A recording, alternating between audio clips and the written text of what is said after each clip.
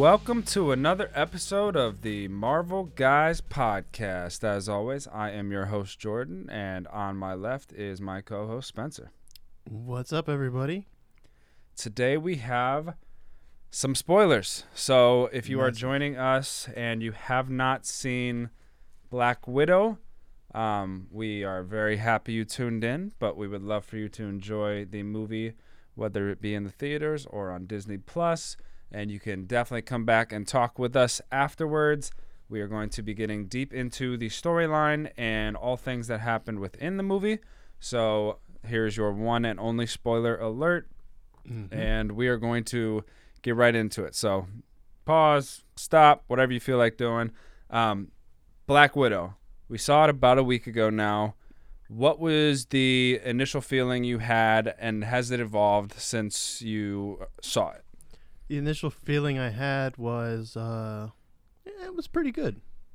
Kind of dissolved a little bit as time went on, but I'm still kind of holding on to it was a pretty solid movie. Wasn't anything spectacular, but I don't think it really needed to be. You know what I mean?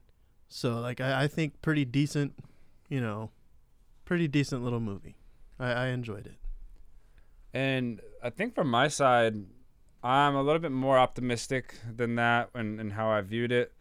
It was one of my favorite one-off movies that I've seen within Marvel because of the way it came across, the way it presented itself. It definitely is not... I was talking to a coworker, and it does not feel like it has a place. The Infinity Saga is over, and it very much feels kind of like an Infinity Saga movie.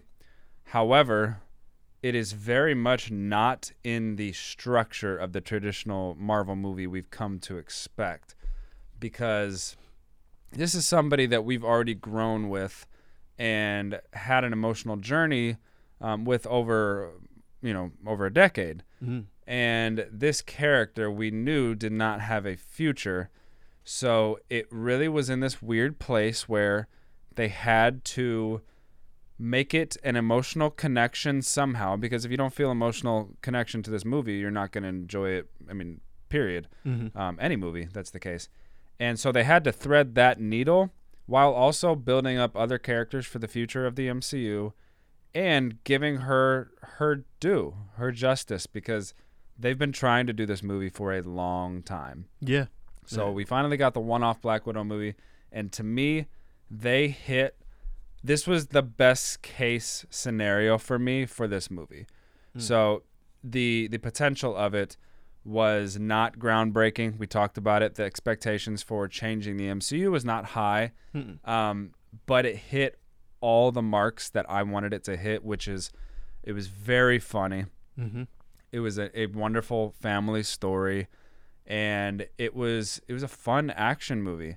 So we got a little bit of everything, and we also got to find out some of the things we wanted to find out about Natasha's past, while also keeping her a very secret character, because she's a spy and she shouldn't be completely revealed in her totality. So I guess what I saw was kind of what I expected, but also the best version of what I thought it could be. Yeah, and I think somewhere along the same lines.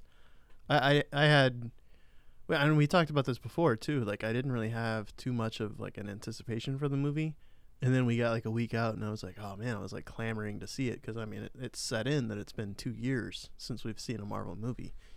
And it's been a long time since we've really been in a theater and stuff like that, you know what I mean? And man, it just it hit a lot of those notes right, for sure. And I don't know, I mean it definitely kind of tied some loose ends, like you said, with her story and the backstory for her character, while also setting some things up for the future in the MCU, but not what I was expecting. You know what I mean? Yeah. I was kind of, and maybe that's me just being, too optimistic that they're going to say, oh, this one-off Black Widow movie that no one really is super, super hyped for we're going to throw in this crazy end credit scene at the end that's going to kind of change some things a little bit. I think that's what I was kind of anticipating. And while the end credit scene was awesome and was really well delivered, I was like, man, like I went in thinking like, man, we might get to see like, you know, Thunderbolts or like, you know, maybe something happening with Ross to where, you know, Red Hulk might be revealed or something, like something insane. Right. Because I just had the feeling that like, yeah, like this is a character that's kind of had her story kind of told. Yeah, there's a lot that we didn't know, but she's a spy too. So it's like, it felt like a movie that was necessary and kind of, I wouldn't say not necessary, but like not as necessary, if that makes sense, at the same time. Like we needed this movie, but at the same time it was like this whole scenario is kind of played out now. You know what I mean? The Infinity Saga's over, and yeah, it was you know, a puzzle like that was completed, and it was just the final piece sitting on the table, and you knew the piece would fit. Right. You just had to still put it in. That's a good way of putting it. Exactly. Yeah. Right. The one thing I would fight back with is this movie was supposed to come out before Falcon and Winter Soldier. Yeah. So that end credit scene would have hit a lot harder. Yes. If we were like, oh my gosh, that could be something huge. There might be, you know, something with Hawkeye, some bigger picture stuff. And it would have been a lot more speculative. I would argue that we got even closer to, you know, the Thunderbolts because of, you know, Yelena and possibly John Walker. And, you know, we have a lot of characters that are being pushed, nudged towards that area. But it seems like it's a long-term focus at this point. It's not an immediate impact. I will say the one thing I absolutely adored about this movie is the same thing you've always kind of noticed of Scarlet. And Scarlet's taken her lumps for a lot of things. But within the Marvel Universe, she has always been awesome. Yeah. In this movie, she was a producer on it. Kevin said she basically had full control over what was happening within the movie because he's the total storyteller. And he will piece together everything in the web of Marvel. But she had control over her character. And what she did was play Black Widow really, really well. She plays the character to a T. And she came across as human, down to earth, still the same Natasha that we knew the entire time. But even in her titular role where she was the focus, she made everybody else look really good. Yeah. Florence Pugh's character, Yelena, came out of this looking amazing. Oh, David Harbour was incredibly funny. You know, in his own way, kind of had his starring role. And everybody around her looked really good. And I don't know about you, but I mean, sometimes in movies you get lost in things, and it felt like her and Natasha and Yelena were sisters. Like it just felt like this was a pair that we've been growing up with for a long time, and Yelena's always kind of been in the shadows.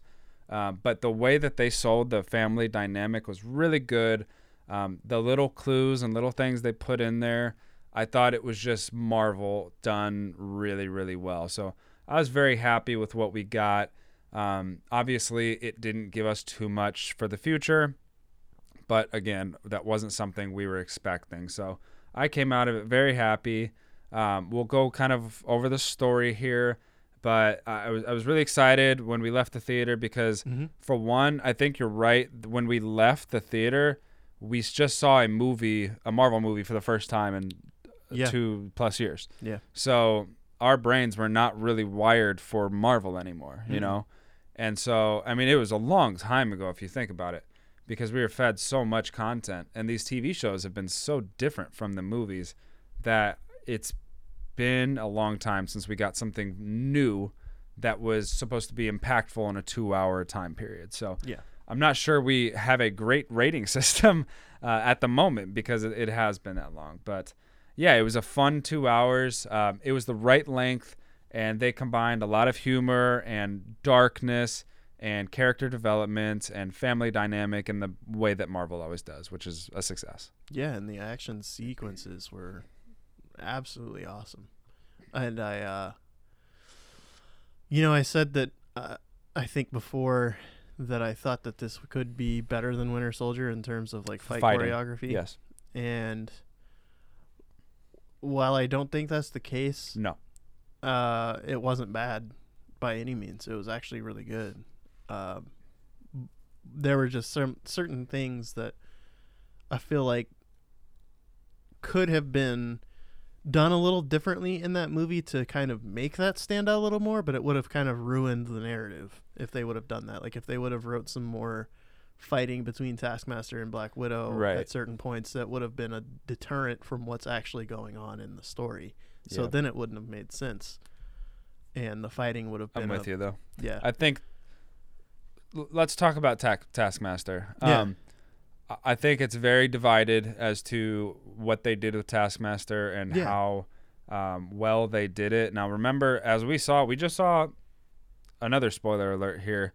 I won't even get into the spoiler just in case you haven't seen it. But in Loki, we saw a character that is represented differently from how he was in the comics. Yeah. And that happens all the time in Marvel. And usually they hit their mark. They do. With Taskmaster here, some of the differences are, quite obvious. Mm-hmm. But there's smaller differences where this Taskmaster was not mimicking fighting moves in person, really. It was more of a digital programming, and it was all kind of mental. Whereas, the original Taskmaster really is just kind of that good at fighting. Yeah. So we got, and by the way, if you really break it down and see all the moves that Taskmaster used, it's kind of awesome. It's actually really cool. There's a lot of cool stuff, and it seems like all of the footage was downloaded from the airport fight. Yeah. Where all the moves that were done were pretty much taken from. But yeah, expand into Taskmaster because I know you have some thoughts on that. So, for a little while I was letting like the movie kind of like sit on my mind for a little while, I was on the fence about the Taskmaster thing, and I was kind of leaning towards the people who were more like the comic purists that were like, why would you introduce Taskmaster if you're gonna like screw it up like that and kind of make things a little different? But then I started to like reel it back and kind of look at it and kind of analyze the entire story of what they're trying to do, and it fit perfectly for what they're trying to do. And at the end of the day, it's entertaining, and they really didn't screw up the character, to be honest, too much to me. Because if you analyze those scenes a little better, like you said, like you see the mimicking, and while the mimicking isn't something that's an inherent trait of the character, like it is in the comics, I'm cool with that, because at this point, I feel like, and this is all I will say really about this. This is like my little mic drop moment for those who are the comic purists. At this point, if you are watching MCU films and you develop a problem with how they are doing a certain character and complaining that it's not comic accurate, just get out, man. Because it's going to continue to happen. They've been doing this now for so long that it doesn't matter, man. And if it is... okay, so let's take this for example. If they do follow the comic accuracy on everything, then we're just watching comics in a theater, and no one wants that because it's a story we've already seen. There's no surprise. So, yeah, man, I feel like I've grown quite a bit on this Taskmaster, and I think that it was the right decision and the right play. And obviously, we kind of hit on it with Loki episode 6 review a little bit. It was kind of a little bit of a miss in the sense that, like, the reveal was kind of weird to me. So, like, once again, this is very spoiler heavy, but, like, how does a little girl survive a bomb explosion in her face? You know what I mean? Like, that kind of seems like, and I get it that it's Marvel, right? There has to be some kind of suspension of belief for a little moment. But, like, the fact that she survives it kind of blew my mind a little bit. And I was like, wait a minute, this is kind of weird. It's odd. And obviously, once again, that suspension of belief, you're like, oh, well, it makes sense because, it kind of ties everything together that they've told in the story. You know what I mean? She was that link. The kid was the link to her becoming an Avenger. And So it kind of made sense that the Taskmaster would be, the kid grown up and mind altered, stuff like that.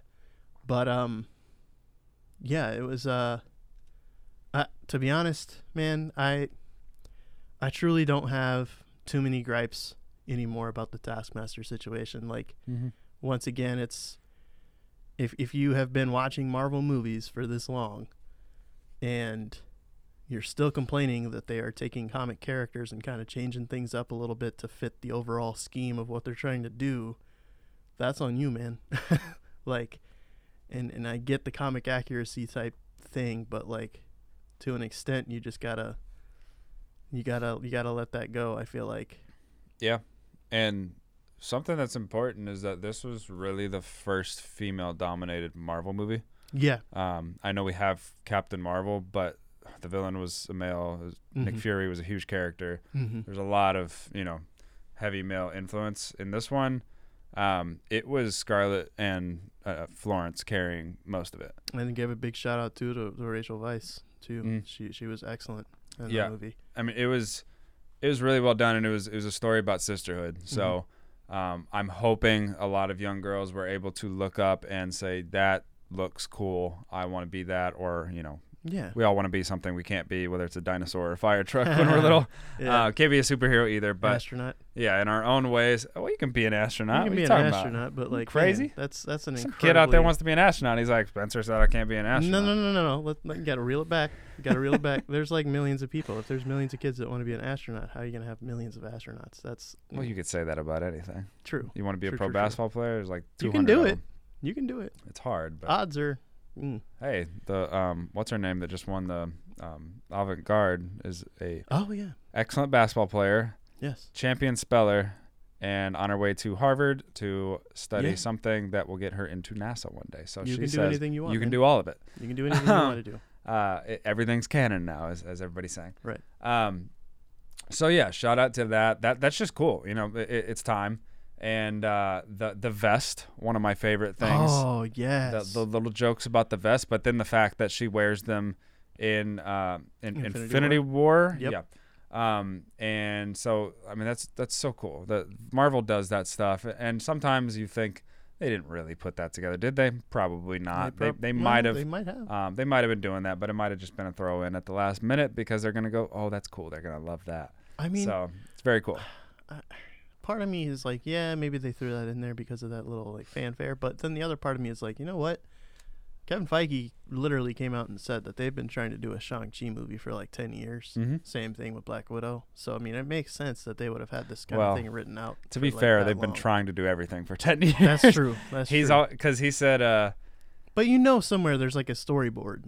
Oh, for sure. I mean, all these things are ideas. In his recent interview with Rotten Tomatoes, he said, like, the fact that we were able to put this Loki stuff together, this was a pipe dream for 20 years. And he said, well, the Avengers was a pipe dream 20 years ago too. So it's really come together quite fast. Right. But this movie, it has its flaws. It has its ups and its downs, but it was a really fun time all the way through. And it started off with quite a bang. It's funny because it seems like anything like David Harbour's in, somehow Stranger Things still gets in my brain. Yes. They were very well. Let's go to the first scene first of all. This is a very important to the central storyline of the movie, and we often forget sometimes. We always talk about this. What's the name of the movie? Black Widow. Yeah, it's a story about Black Widow, and remember, Black Widow is a title of a certain group of people. It's not Natasha Romanoff. No. So this story was not necessarily about Natasha Romanoff. It was about the Black Widows. And it starts off with a look at some fireflies scattered around the forest. And that's going to come full circle at the end of the movie. Yeah. But we get a young Natasha and a young Yelena. And Natasha immediately is kind of recognizable because she has the colored hair. And they're just playing outside. And not to get into specifics, but we have a traditional American family. 2 girls, a mom, a dad. Like, they're just back in the 80s, I believe. Yeah. And we just see kind of a normal 70s. American family. Was it 70s? 70s, 80s somewhere. She's kind of old young for 70s, isn't she? Yeah. Yeah, I don't know. I don't know. Whatever. But they were just doing their thing. You know, the mom seems to have a good relationship with the kids, and out of nowhere, kind of, we get Red Guardian's character. What was his name again? I can't remember. My brain. I know. I never ask names. It's a cardinal It's sin tough. on this podcast. One day you we'll get kicked off if you ask a name. Really, Yeah. if we weren't a co-host. Walking the plank. He basically is told we have to go immediately, and we find out in a long, drawn-out scene of escaping Ohio, which is where they're at. They are spies. The mother and the father are actually Russian spies, which were dropped in the United States, and were basically given to young spies in training to be their kids. Yeah. And so the older sister, Natasha, is kind of aware of what's happening. The younger one has absolutely no clue. And so they are basically forced to uproot their lives and pretty much all that they know at this point beyond training from very young. And so it's kind of a gut-wrenching scene to start in the movie where the children are being ripped from where they're living, and Alexei, I just remembered his name, seems to have made some sort of deal with this villainous man that we meet, and the kids are taken off by themselves as we see a scene that showcases child trafficking, essentially, in this sort of montage. So it started off with some dark themes right off the bat, and you know you're in for a ride because there's literally kids in crates, little girls being taken around the world to Russia to be trained for, you know, their future. And we don't know this quite yet, but this is what we kind of assume because of the outburst of Natasha. Yeah, that was a tough scene to see. What I thought they did kind of cool and kind of interesting way to look at it too is Natasha has like blue hair as a kid, already trying to like mask like the red color that her hair I think naturally is. What I also find weird about that, the color choice being blue, for people who have like dyed blonde hair,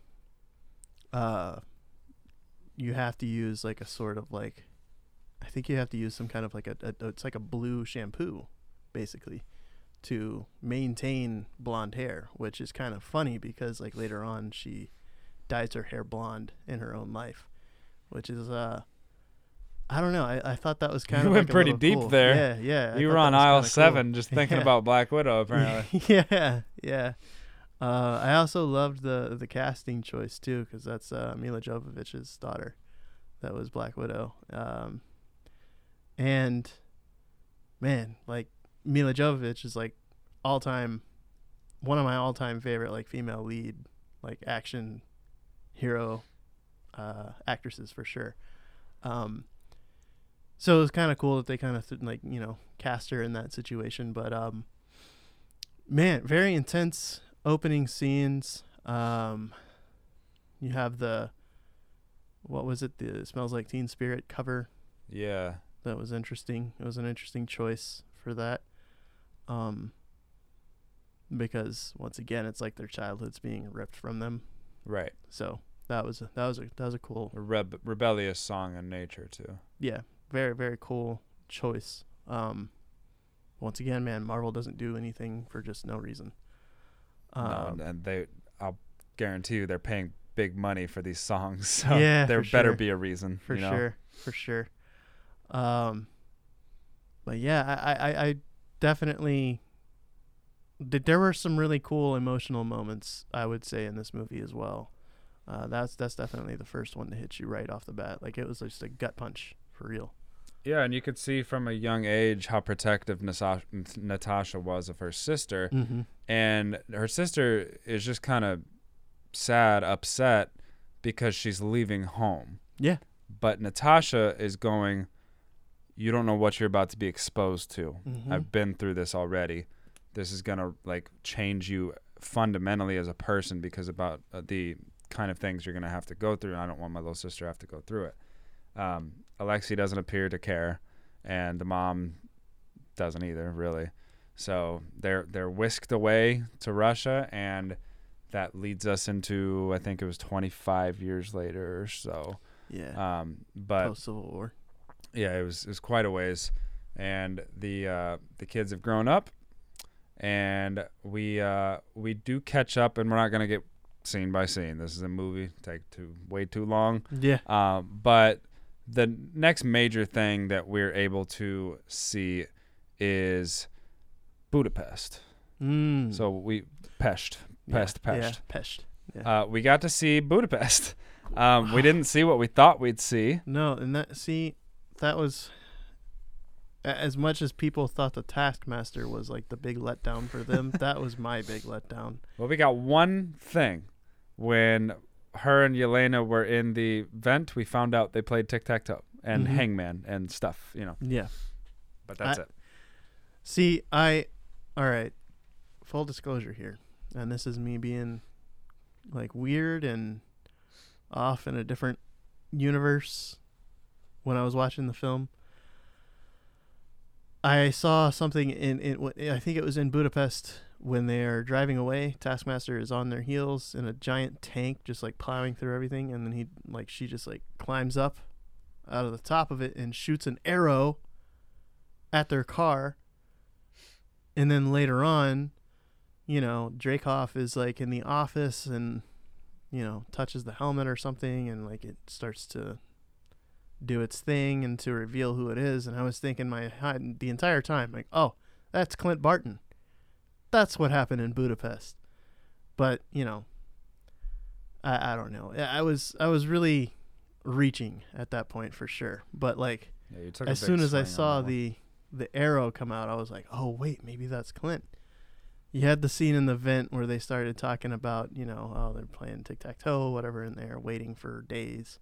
You should have known immediately after that scene that it was no longer Clint Barton. My brain went and like completely left because that scene just didn't click for some reason. For me, I heard her say that, and I go, well, if that's the case, then he would know exactly where to look. Like, here comes Taskmaster. He's just going to go, I know you're in here because we hid out there. And as soon as he didn't, I was like, well, there goes that. So, I for a moment, I was like, oh, that'd be interesting. I just wanted to see it so bad, man. I wanted to see, trying to speak it into existence. No, it's not that I wanted Clint Barton to be Taskmaster. I just wanted to see what happens in Budapest. I wanted to see the two of them together again.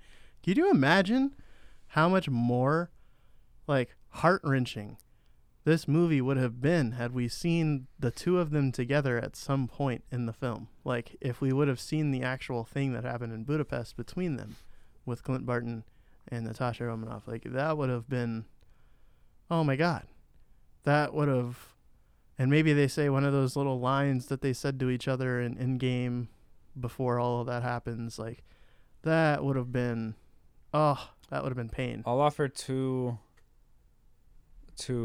reasons, I guess. I don't know what the term we're looking for here is, but there's two possibilities.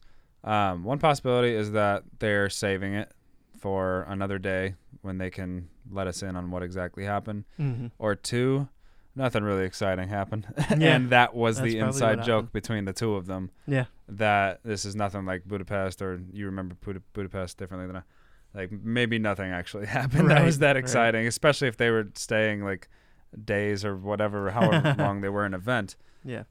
But yeah, I kind of felt the same. You're hoping you got that one Budapest scene or something, but it didn't happen. But what we did see in Budapest is a grown-up Natasha and a grown-up Yelena come into conflict with each other. And we got a cool little verbal and physical fight scene between the two, revealing that they're quite similar in talent and skill, and neither of them really had the upper hand.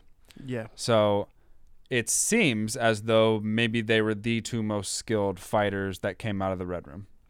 What I would say to that is yes and no. I really don't know how I feel about that. I think the end kind of details that they might have been for sure. Just in the sense that Natasha herself was kind of holding her own against several. But like, I don't know. I would assume that the Red Room was so tightly wound of like a program, if you want to call it that, that like nearly everyone that came out of there is basically on the same level, or that's it's at least very close. Could be.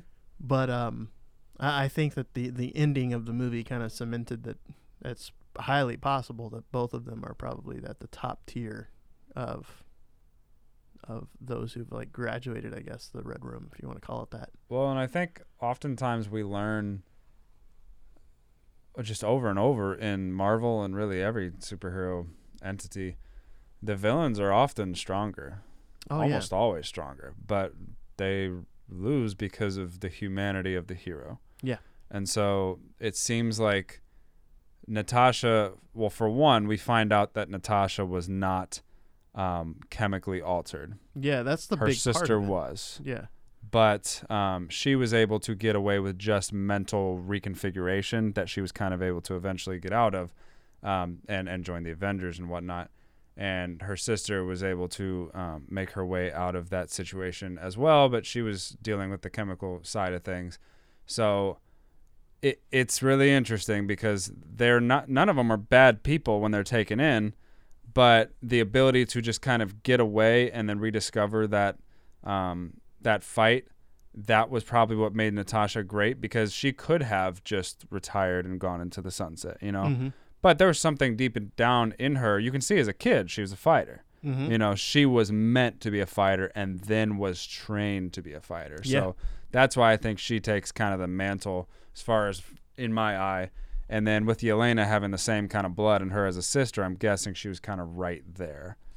I would say, too, I mean, that's the biggest point of the entire movie to me, is that it's the humanity that wins, and that all of those girls were just mind wiped and altered, as you said.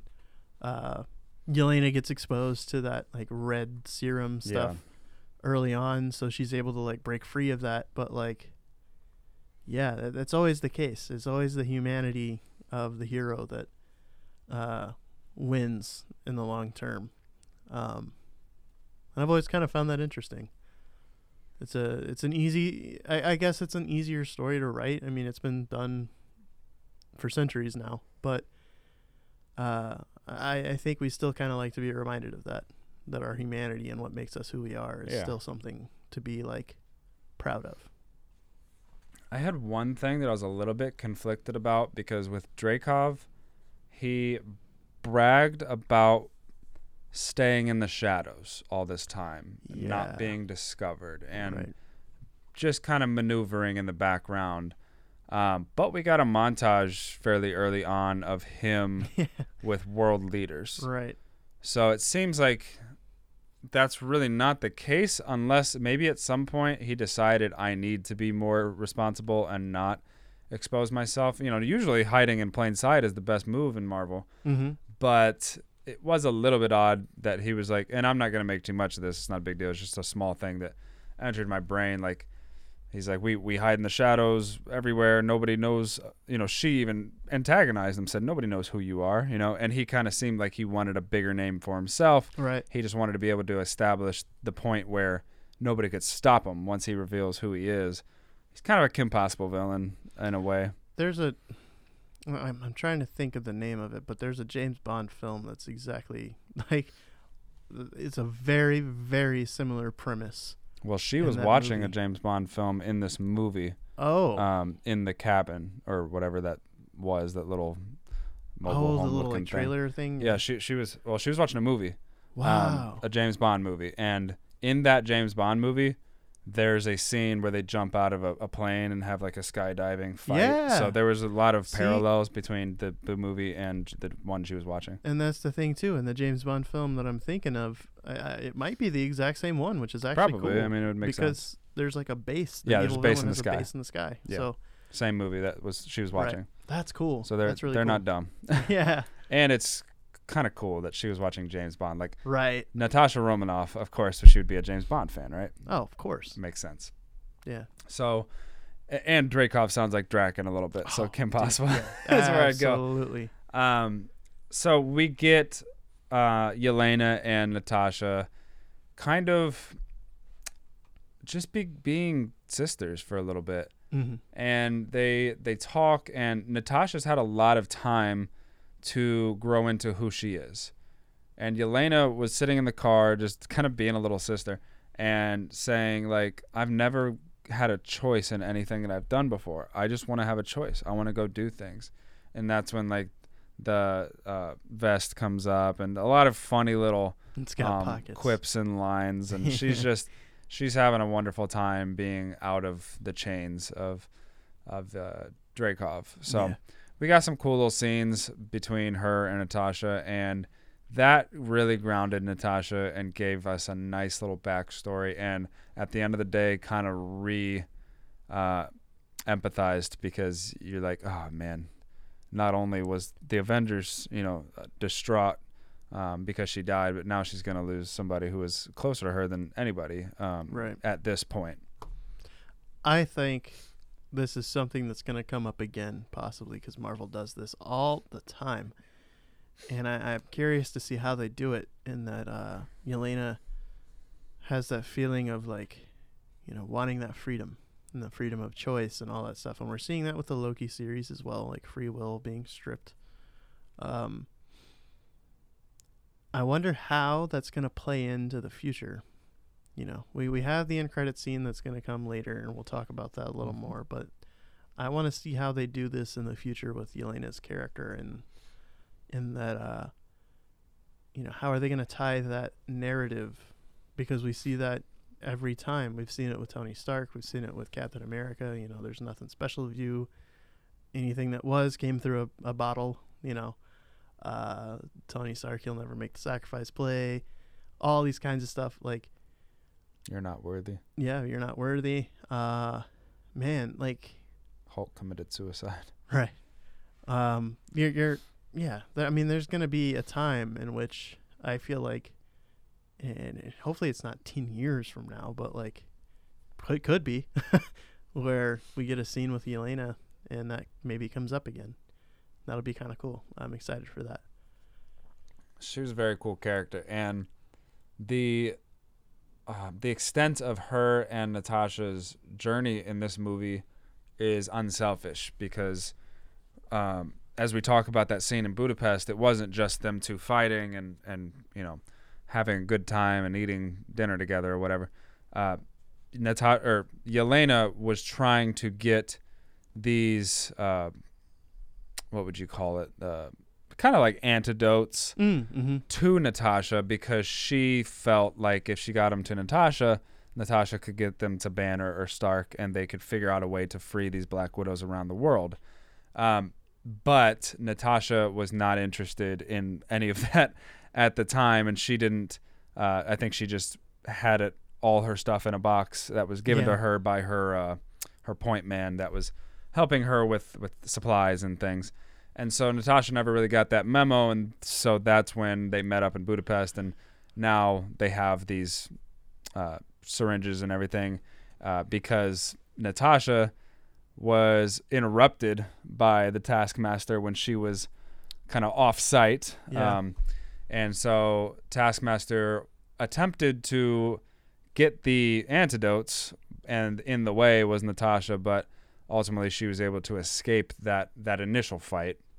So the whole first half of the movie or so, we noticed that, okay, we got two sisters, we got a family, we got antidotes, and we got Black Widows across the world. So that was what we knew at the time, and that leads into the sisters devising a plan to break out Red Guardian, Alexei, him out of this super crazy secure prison that's like in this frozen tundra Ooh, and a valley. dude, is there a freaking thing that they planted in there? Go for it. Wow.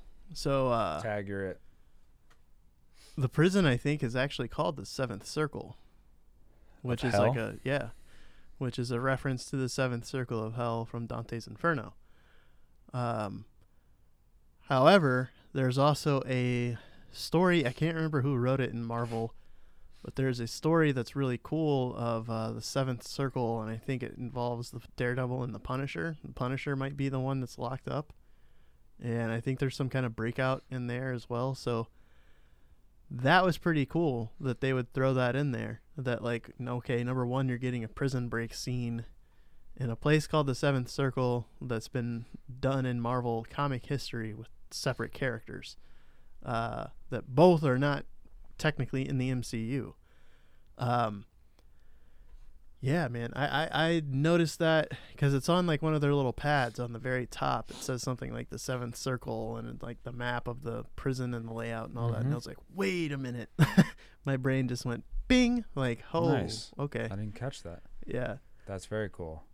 And what did you make of Alexi in his arm wrestling ventures has an outburst that I fought Captain America back in a year where he was frozen. Yeah, so did you take it as he fought a different Captain America? Did you take it as he's lying? Or do you think maybe we're talking alternate realities here? Like, what happened? Is he just bragging? Like, where are we at with that? two things came to mind. One is that he's lying just to be braggadocious. Yeah, I mean, he's the type of guy that would brag. Yeah, exactly. The other thing that came to mind is, well, I would say two other things kind of came to mind. Same premise, but we know now from Falcon and Winter Soldier that there were multiple Captain Americas. Yeah. Maybe he fought one of them. And we also know that possible. someone else was alive during that time in Bucky Barnes, right? So it's possible, too. Sure. Maybe he fought Bucky Barnes. Just assuming any super soldier must be Captain America. Yeah, possible. So yeah, those are two things that came to mind. Yeah, I don't know. I would lean more towards the idea that he's just being, he's been locked up. He's already got this big ego because he's destroying everybody in arm wrestling. No one can match his strength and all this stuff. So, like, why not, spread some stories for the boys, To initially start the breakout, the sisters sent a package inside of the prison of an action figure of Red Guardian. And they knew how vain he was and that he would pull a string to see what the catchphrase was. And when he pulled the string, the head popped out, and here's a little earpiece. Yeah. And he puts the earpiece in, and he hears them, and he knows he's about to be broken out. So they ask him to sneak out. He doesn't. He just powers his way out. And if you're wondering, well, why didn't he break out this whole time? I don't blame you for saying that, but also it was incredibly hard just to get him up by helicopter. Yeah. He wasn't able to climb to where he needed to go to escape by himself, so I'm sure he was just going Hancock style. Okay, until I see an actual way I can break out of this thing, I'm just going to chill here for a while. Yeah. I would assume the same thing because it's literally isolated. And I think that's the entire point of the Seventh Circle is that even if you break out, where are you going to go? You're not going to survive. Like, it doesn't matter if you're a super soldier or not. You are not going to survive. You are isolated beyond belief. So, and he was in Endgame Thor shape too. Like he was not at his strongest. Right. So there was no chance. And I think he knew that, like, deep down, as much as he's like this arrogant, character. You know that deep down. If you break out, you're not going to survive. So it wouldn't matter. Yeah, and they were able to bust him out. They fly away in the helicopter, and from there we see some more family scenes when they go over to their mom's ranch, I guess I would call it. Mm-hmm. It's really kind of an area where she seems to be doing experimentations on these pigs for mind control, to actually inflict kind of pain on themselves to see what kind of control you can have over them. Yeah. And so she, at the dinner table, shows this off excitedly by taking away the ability to breathe from one of the pigs as it passes out. And they're like freaking out and like, hey, come on, hello. Yeah. You know, Make get it him back. breathe again. And she says, well, they have 20 more seconds of oxygen before they actually die. So, but this was a small clue into how the chemical serum or whatever it was developed to control these women.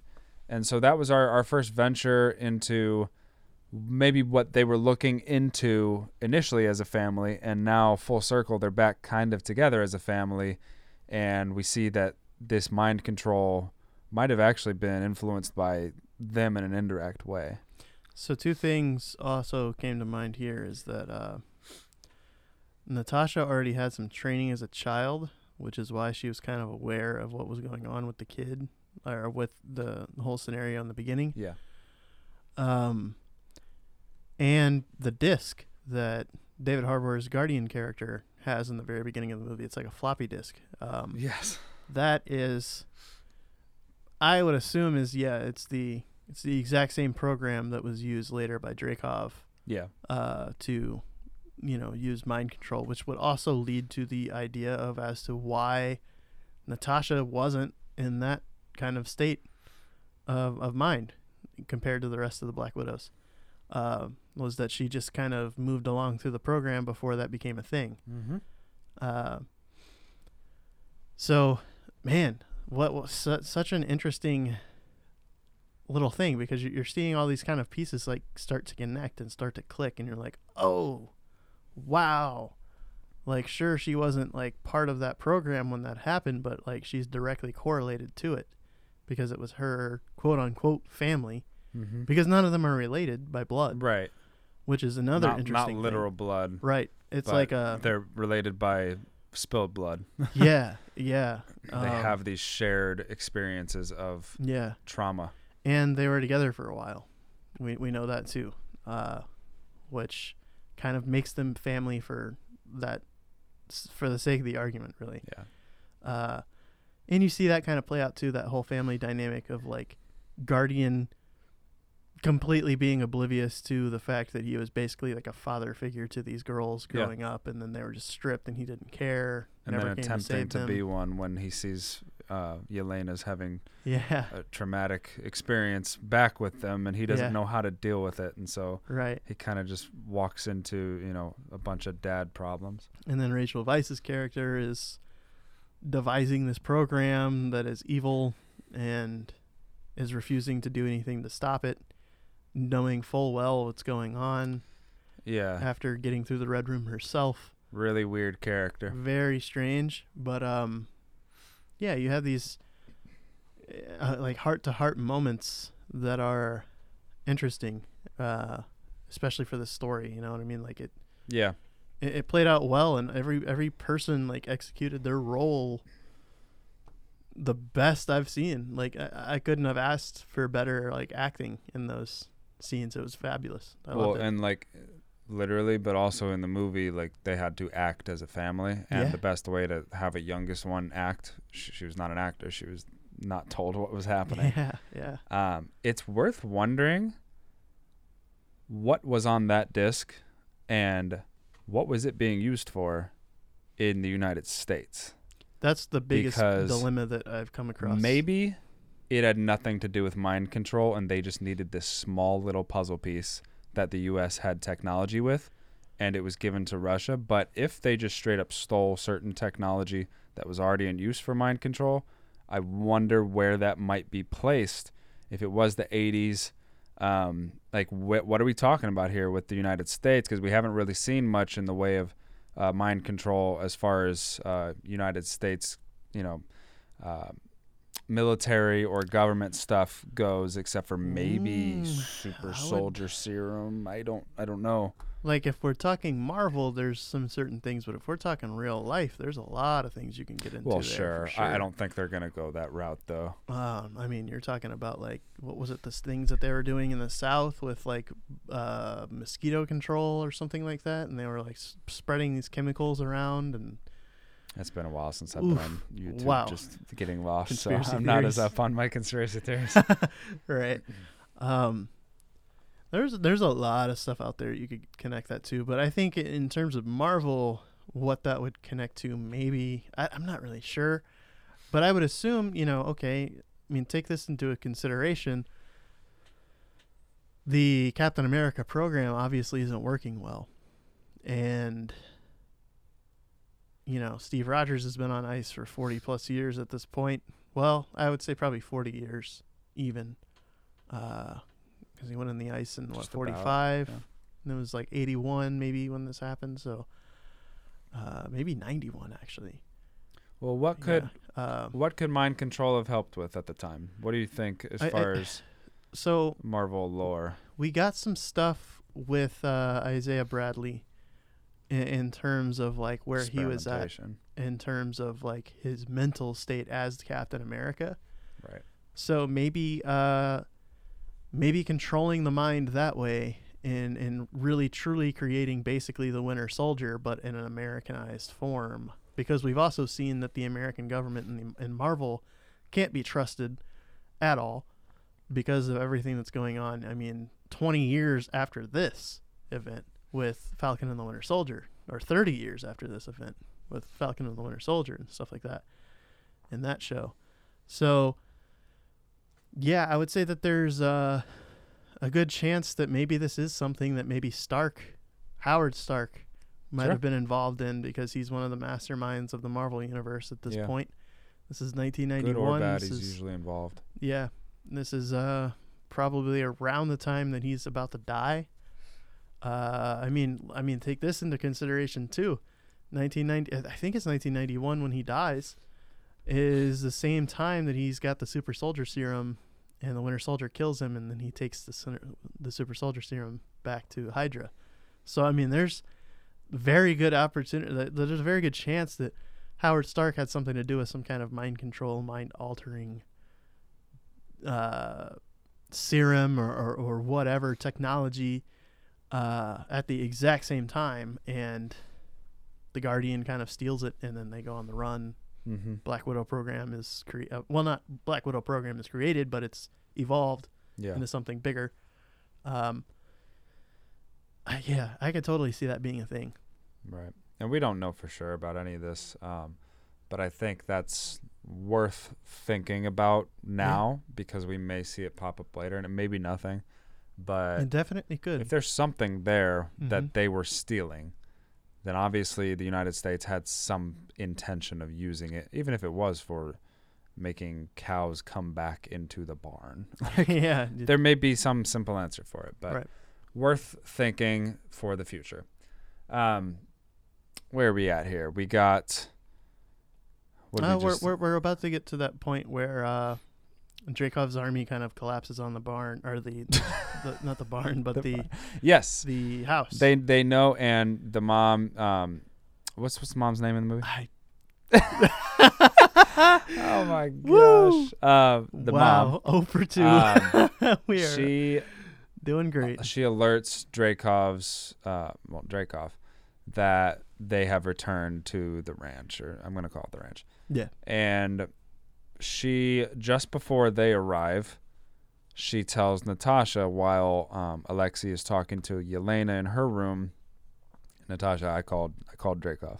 I had to. And we don't see them again. No.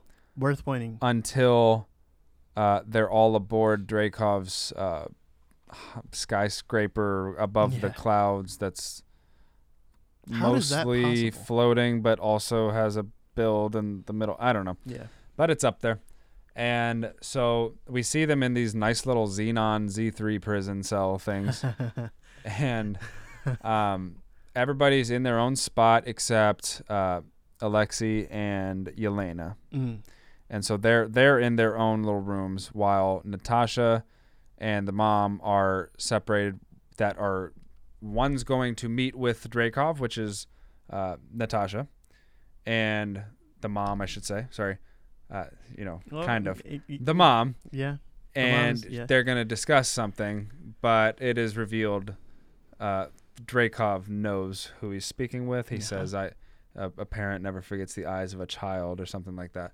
And he taps her on the head, and we see that technology that we've seen about 3 or 4 times now of face altering, or not even that, but complete like face mask. Change. Yeah. And it's pulled off of Natasha's face to reveal Natasha. And she now is face to face with Dreykov, and he doesn't seem to be that threatened. Not at all. And we realize why. He has a pheromone that will not allow somebody to attack him if they smell it. I don't know how that technology works. I don't know how that works. Don't know if they got that from the U.S. too, but I do know it worked. That there's some merit to it, because it's man, people are really gonna think I'm crazy. I think I'm already starting to. Yeah, I bet you didn't know that a wasp literally, that's why you get like destroyed by multiple wasps if they're around, because if they like sting someone, or if they die, they like release a pheromone to the other wasp that makes them enraged and makes them angry. So, yeah. I can definitely see that. Yeah. It's the paralysis that's a little bit reachy, but that's maybe not though.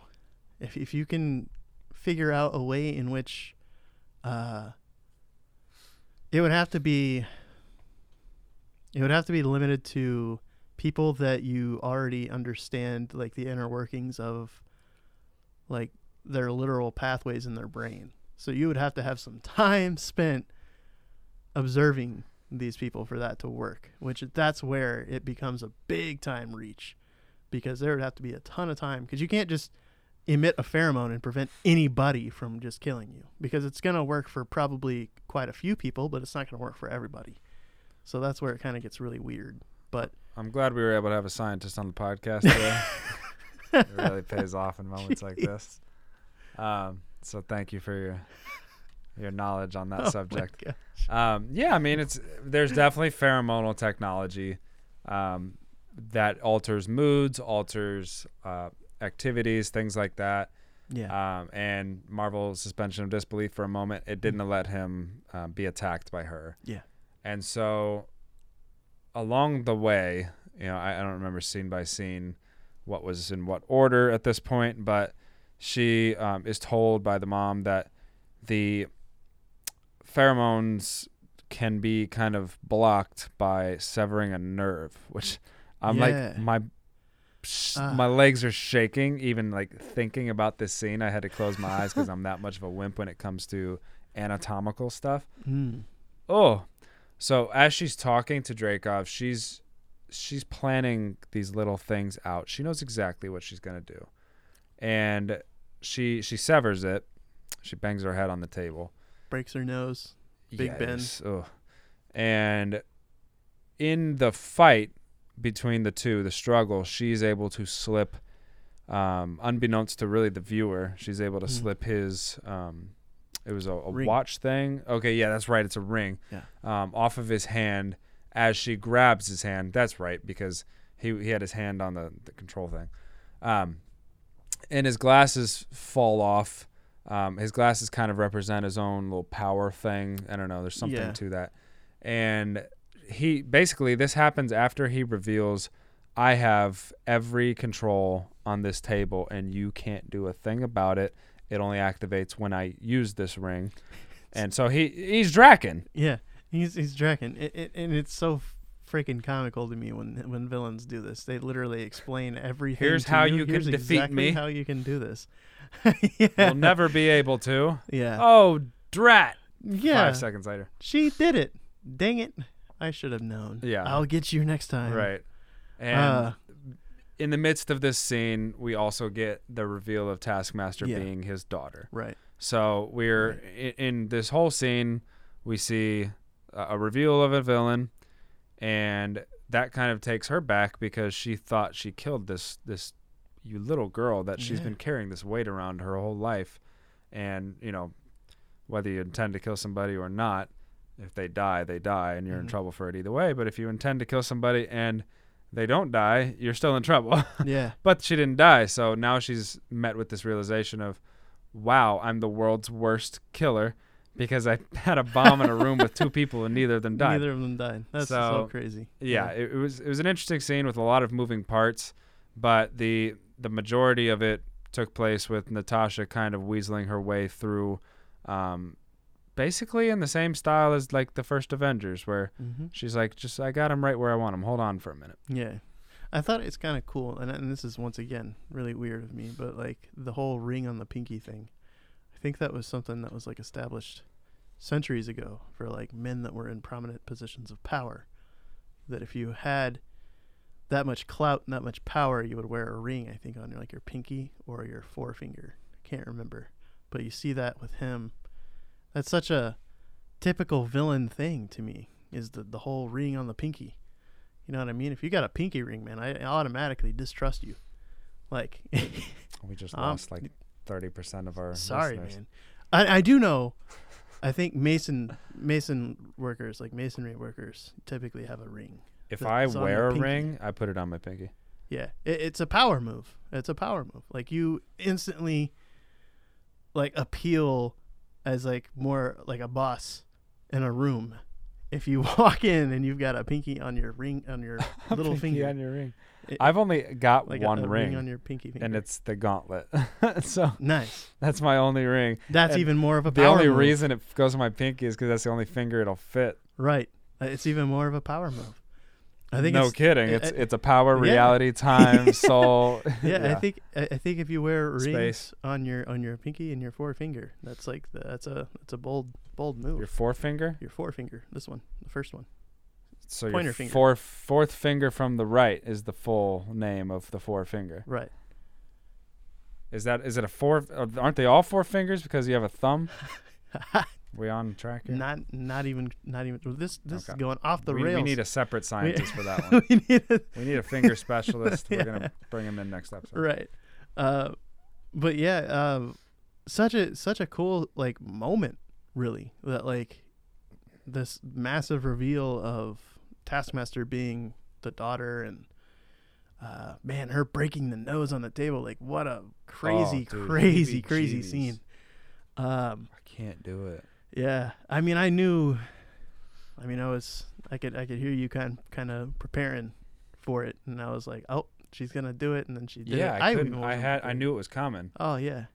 It's like slow motion. And by the way, the more we're talking about this, the more I'm going, wow, that was deeper than I ever gave it credit for. Yeah. Because the girl, she's been traumatized by this her whole life. She's taken lives, but that was the only kid she's ever killed.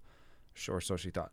And Loki in Avengers, you know, I've got Red on my ledger, and he talks about you killed Dracov's daughter, and everybody's always holding this over her, and her entire life, she went to, you know, Infinity War and Endgame, and in Endgame she's or between her and Clint, she's basically going, you don't know the things I've done, you know, or she says you do. I can't remember which.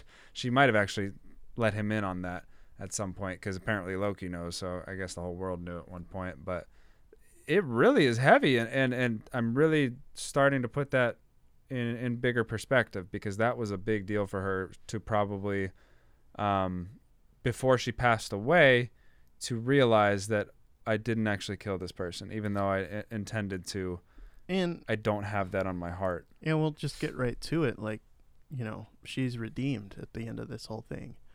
You know what I mean? That's the coolest part. She saved thousands of lives. She saved thousands of lives. Her soul for a soul has been, you know, matched. Yeah, and as you said earlier in the beginning of the movie, you have that scene with the fireflies. And that connects to all of the widows around the world that's shown on the map, right?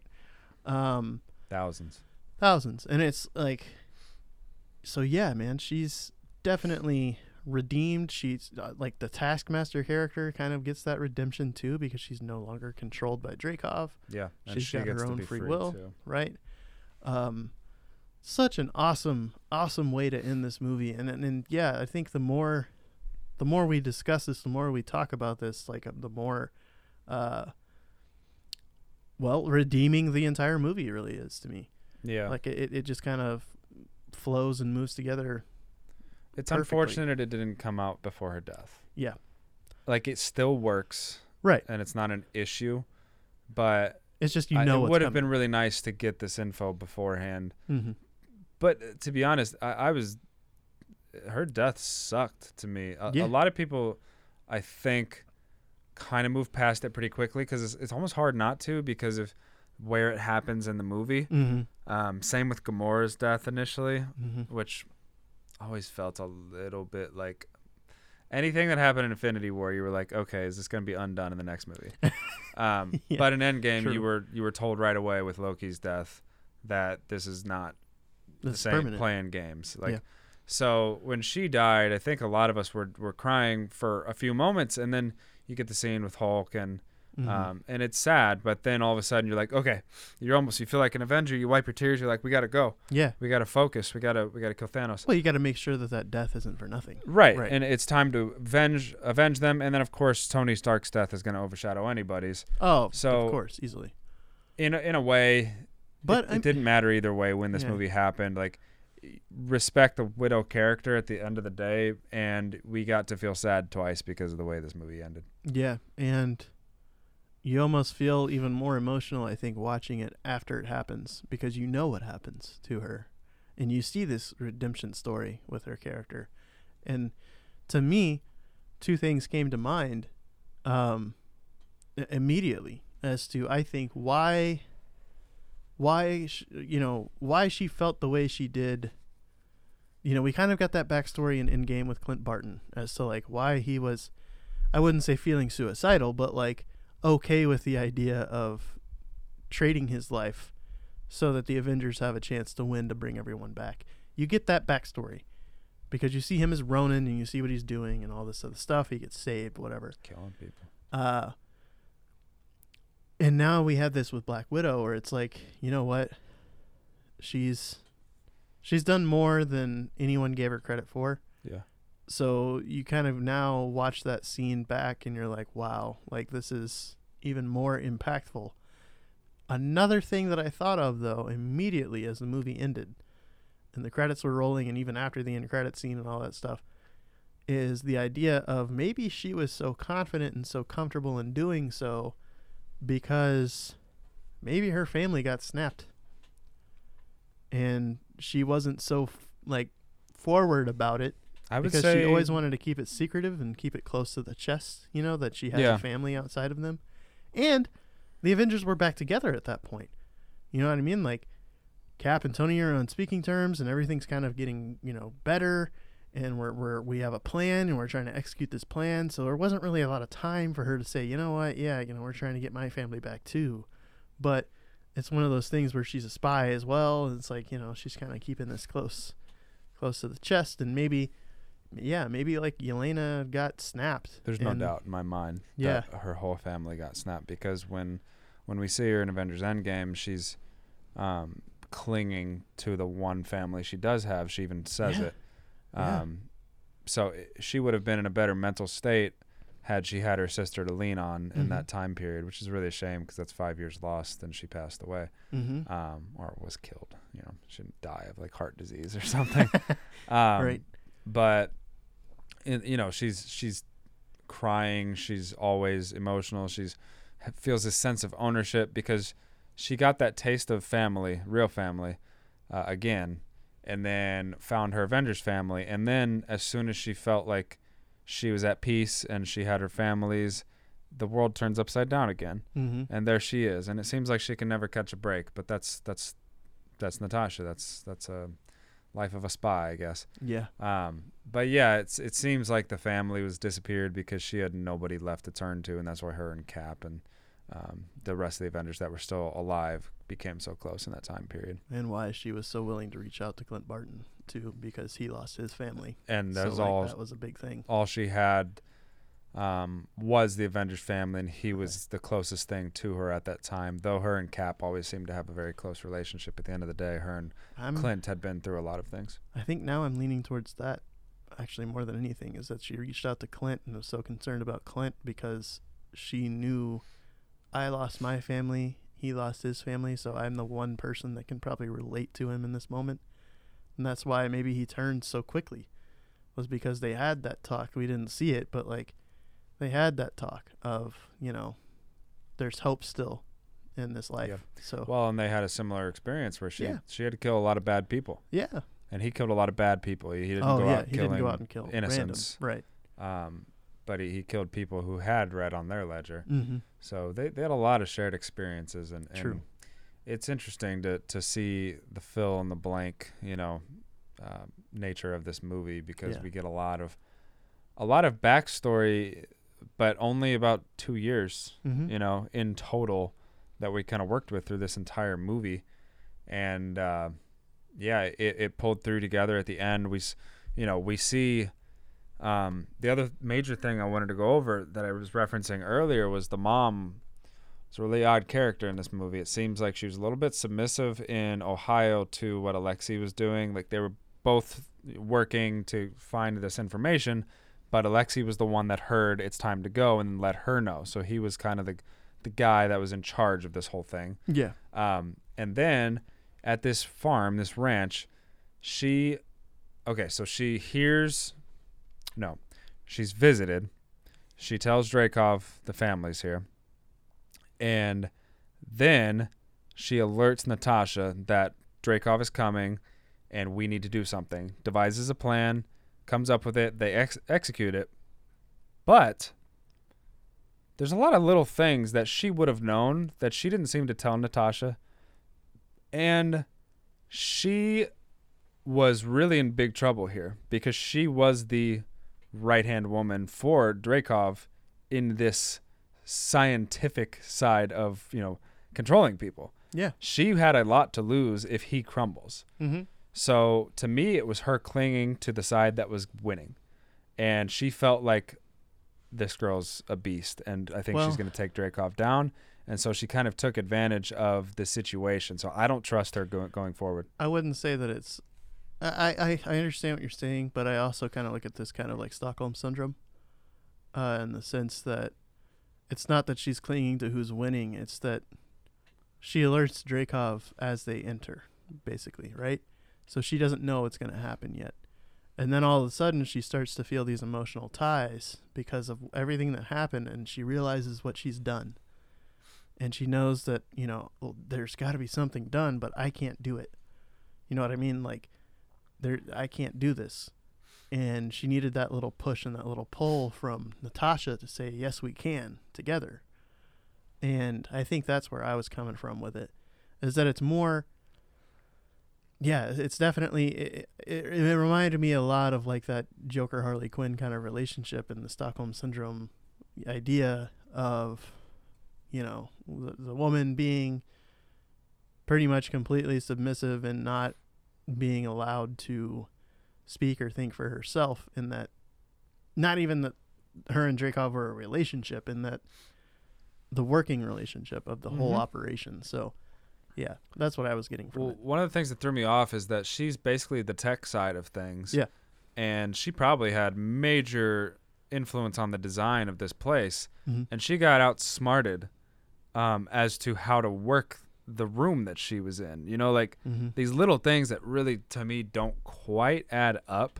And it seemed like she kind of had her self-interest in mind, and maybe that's just normal for any Marvel character, but something to me told me not out of the woods yet. I don't trust her. If we see her again in the series, that I'm a little bit wary of her, and she may be two-timing still. Mm-hmm.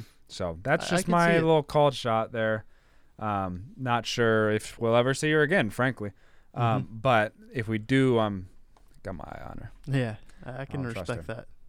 And amidst this fight, it's really a cool fight. It's flying down from the sky as the things are blowing up, and Yelena, the whole movie, Yelena's like ready to sacrifice herself at like any given moment. Yeah. She's like, "Oh, you got a paper cut? I'll put the Band-Aid on and then jump off the building so you can survive." You're like, she's a little bit irrational with it, but she seemed to just be happy with where she was at. She was at total peace, and she blew up Dreykov's plane, even though it would probably, knock her off and kill her when she hits land. But as she does that, Natasha's yelling, "No, don't do it." And she flies off. Natasha goes into full super spy mode, and some more suspension of disbelief because she flies down and grabs Yelena, wraps the parachute around her, and lets her kind of float down. And then we get a Taskmaster Natasha fight midair, and they're flying down like pieces of metal, and it was really fun to watch. And it's just one of those scenes where it's like, okay, explosions, loud music, fighting, hand-to-hand combat, in air, cool. Falling to the ground. Yeah. And somehow they both make it out okay. Everyone survived. I don't know how that happened, but except for Dreykov. Yeah, right. Well, no, we'll see. Come on, dude, he can't survive 2 bombs. I'm saying he did it once already.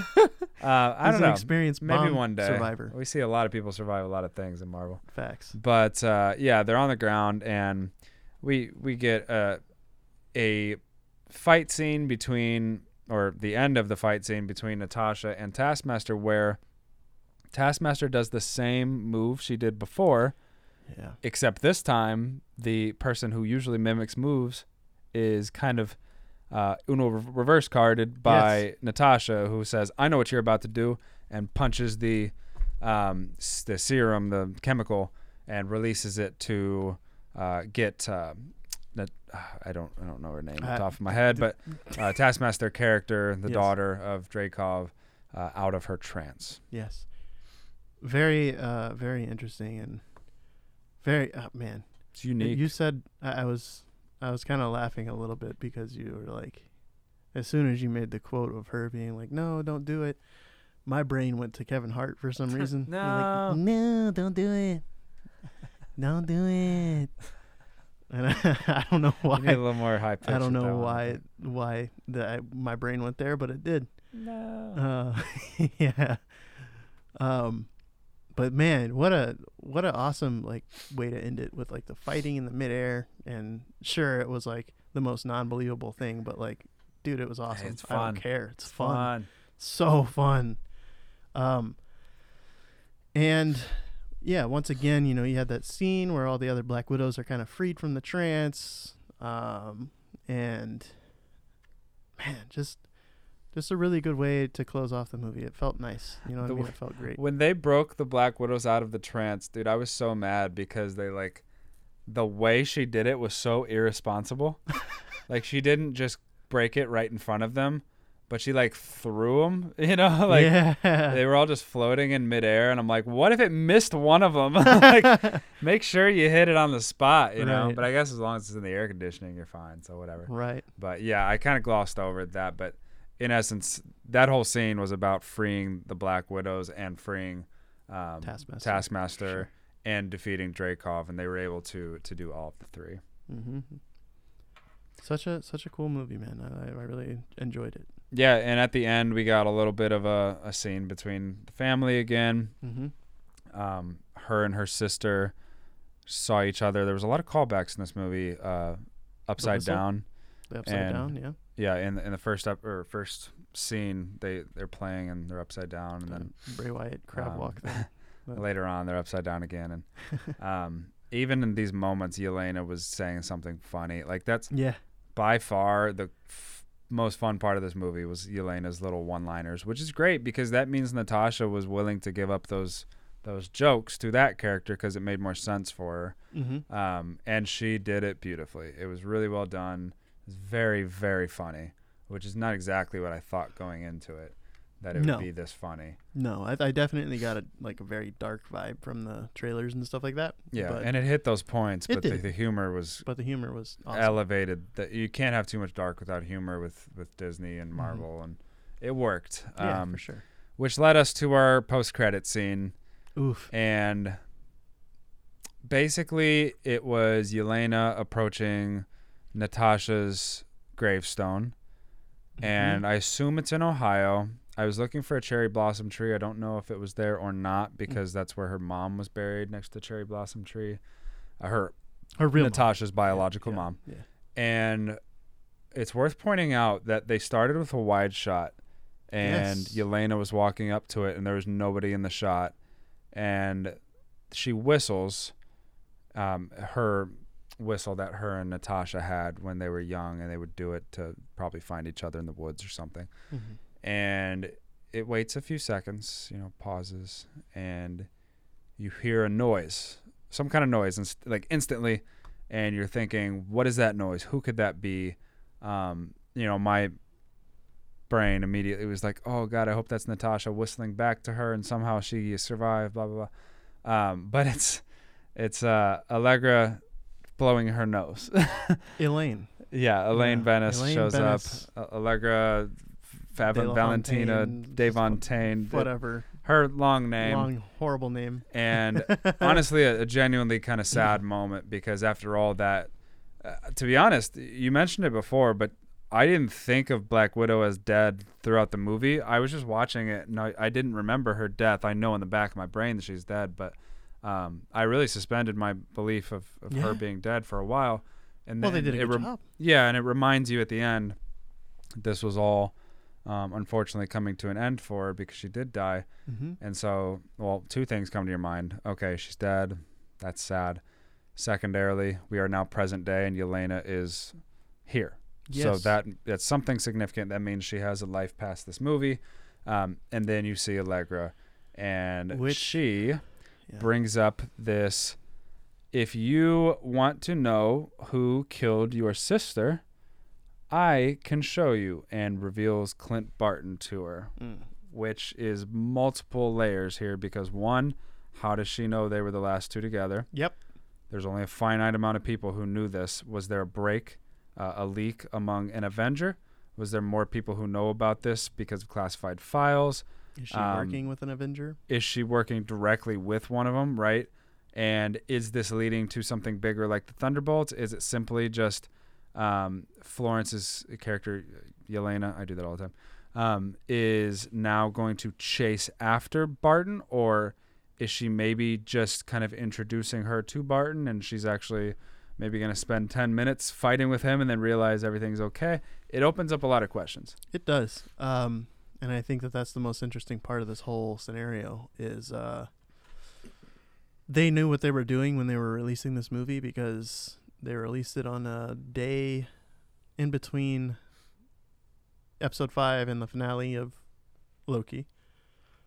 And we know that the next movie is Shang-Chi, and we can only speculate right now that the next series is Hawkeye, which will feature Clint Barton After and What If? Kate Bishop. Yeah, after What If. The first live action, you know what I was going for. Yeah. So they knew exactly what they were doing because that's directly sets up that Hawkeye series, and that's going to be very interesting because Kate Bishop is going to be thrown to the wolves basically. I can already probably guarantee you that episode 1 is going to be like her training or whatever, and then like Yelena's after Clint Barton already, like off the riff, like, you know what I mean? Like episode 1, we're getting hot and heavy. This is exactly what's going on. And man, I think this is huge, and yeah, the fact that she knows that information is very telling. It's very interesting. I thought that it was a really cool idea that they would cut to Yelena and walking to the gravesite because that, to me, for some reason, clicks in my brain that she was snapped. I don't know why, but it's like, yeah, it kind of feels right based off that scene that she would have been snapped and then brought back. She could have never said goodbye. Exactly. So maybe that's why, she returns to this grave all the time, and maybe that's why her movement was predicted by Elaine Bennis. And easier to track down. How do you set think up. Allegra got there? Do you think she walked up somehow quickly, or do you That's think the she has a interesting thing. teleportation device such as maybe a tempad? I don't know, because she does this quite often, does she not? Like the 2 scenes that we've seen her in, she just kind of pops up out Yeah, of she nowhere. just walked up. I mean, obviously she came from another room in Right. Falcon and Winter Soldier, so she could have just been there. But this one was really weird. This one was It's definitely like middle of really nowhere. weird. Yeah. You don't just walk up to somebody Yeah. at a gravestone Right. unless she Nick Fury'd it and was just like hiding. Yeah. you know. I would assume maybe Nick Fury, and it makes sense too that she would be kind of a Nick Fury, because it's exactly what she's doing. She's like assembling a squad, it seems like. So maybe this is the Thunderbolts. Maybe this is It a different seems version like of the it. Thunderbolts, Will she appeal to, Bucky Barnes at some point? Have you seen this before? Val, The TVA. TVA logo straight TVA upside logo. down spells out Val Val, that perfectly. interesting. That's interesting. That's very interesting. What the heck is that? It's exact. It's exact. And it's because Holy. the T in TVA is only one. manipulated only to be an L, Right. basically. It's worth looking into. I mean, it might be a reach, but One thing I want to talk about, and this has nothing to do with Black Widow, but just getting that straight out.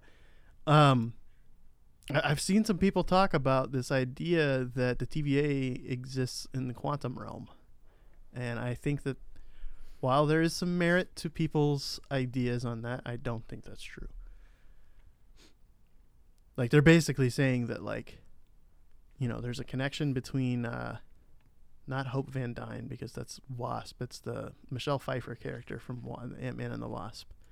How she said time worked differently and stuff like that. mm-hmm. The connection with Scott Lang coming back in Endgame and saying time works differently in the quantum realm. And then Mobius, and one of his first lines to Loki is time works differently in the TVA. And that those 3 are connected, and that the TVA exists in the quantum realm, which is why Ant-Man 3 is entitled Quantum Mania and all this other stuff. I don't know if that's true or not. I hope it's not, because that kind of enters this weird loophole with the TVA and their existence. But, yeah. I don't think the TVA is going to escape the Loki series. I think that's pretty much all they're going to focus on. Yeah. But the Val thing was weird. The Val thing is thought it was- very weird. It's worth Worth noting. Yeah. because it's odd that it would be that exact. And she's just popping up out of nowhere. Yeah, she Right. seems to be using some kind of technology to get from place to place, and obviously when you're trying to wrangle 5 or 6 super powered or super trained people, you might have to go back and forth like a NBA owner. If you're not Nick Fury and you don't have superpowers, we can only assume she doesn't have superpowers. How are you even going to escape them if they decide to go Right, if against they you? turn on her. Right. So she's got to have some kind of Either a bodyguard or a power given to her. something's up. But man, this sets up a lot of stuff. Yeah. This Who was all so do we cool. have now? We have John Walker. We got Yelena. Mhm. What's his name? Abomination, perhaps. Abomination, perhaps. Right. Do we have another? I mean, like I said that Bucky Barnes, because Bucky Barnes really doesn't have anything right now going forward. So it's possible. It'd be tough to kind of make that character switch at this point, but Mm-hmm. I mean, anything's possible. Baron Zemo. Give him a reason. That's right, Zemo. Yeah. I mean, who else is in the raft at the moment? You never know. Right. There could be somebody else down there that's crazy. Yeah. I mean, I think we're slowly putting together. I mean, there's a reason she's at multiple places right now. Like, Right. There's something happening there. We can't just brush it off. Yeah.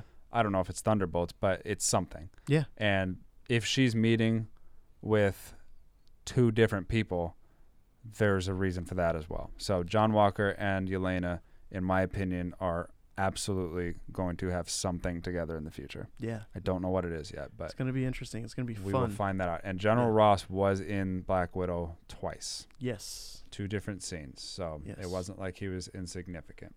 He could be in it. We could get Red Hulk in the MCU.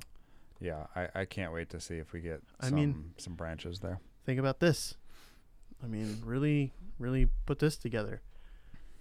We got Young Avengers popping up in these series, Yes. right? So we can only assume that, obviously we're getting Kate Bishop. We're getting a She-Hulk series, so we can only assume that hulking is coming at some point. And Abomination will be in the Hulk series, so that Abomination will might be in be there. where we get Allegra popping up on him as well. You could also get Red Hulk in that series Mm-hmm. because Red Hulk could be the main bad of that series. Yeah. And Abomination now looks different. more comic styled, Yeah. which means he would have had to take something. Yes. And the only people that have something are the government. Yes. So, or the power broker or something Power like broker, that. right. But That's an interesting thing too. The Yeah. power broker being Shang-Chi. Like that's an interesting. These are all interesting Probably. questions. Yeah. yeah, I don't know. That's a good question. Man, we got a lot to There's decipher. so much now. coming out. There's so much coming at us. And man. coming out of Black Widow, I think the biggest takeaway is Yelena and how Yeah. she's moving forward. The final scene of the movie was Black Widow leaving with her vest and the new ship that she had from her spot man. Well, I Mhm. can't remember what his name The was. middleman.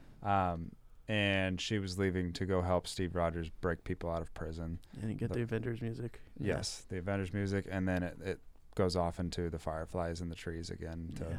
Such a perfect way to end show the impact that she's had on the women throughout the world. it. Yeah. So it was a great ending,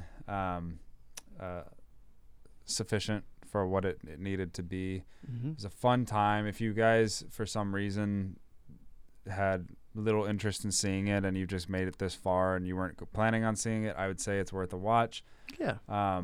Hopefully you didn't just listen to this whole thing and get spoiled, but Yeah. some people apparently people don't do. mind spoilers. I Yeah. don't understand it, but if that's how you roll, that's how you roll, and it's all good. Looking directly at you, Jacob. I know. I don't get it, man. I'll stab somebody over yeah, same. over man. a spoiler. It's with a pencil too. Yeah. You went full Joker. It's tough, man. If somebody spoils me, I just feel like there's no reason to watch it. Mm-hmm. It sucks, but so any last thoughts on this Black Widow movie? Where you're at mentally with? I guess we're heading into Shang-Chi now. What If and leaving Black Widow behind, and Loki as well. The MCU has obviously changed because of Loki. I think Black Widow, I think was awesome. I think it was really good, really well done. And while, like I said, it didn't feel like overtly necessary, I'm glad that we got it. I'll say that. Yeah. Yeah. So, yeah, and if you haven't watched it and you've listened to this, it's definitely worth a watch. I would say. It was a fun night. I think if it's like $8 to watch at your theater, go ahead and go to the theater if you feel comfortable. Yeah. $30 on Disney Plus doesn't sound fun to me unless you got a big old family. Yeah. But Big it was bank a account, good too. time, and we really enjoyed seeing it. But we love talking about it. And what's up next is we will be talking about Shang-Chi and the updated trailer. We'll have a little news and notes for you guys in our next episode as well. Some new things that have come out. Yeah. And soon we're going to have a friend down here, and we'll discuss kind of post-Loki MCU and see what we all think about everything moving forward. Everything's changed now I'm excited with for that. the way Loki finished its series. So Yeah. be on the lookout for that. If you've made it this far, we really appreciate you guys. If you can give us a follow or an ad on Facebook at the Marvel Guys Podcast and leave a review for us on Apple Podcasts, the Marvel Guys Podcast, we'd really appreciate it. Same thing on Twitter and Instagram. We are at the Marvel Guys or the Marvel Guys Podcast on there as well. This has been a blast. Thank you for tuning in, and we will see you next time. Peace.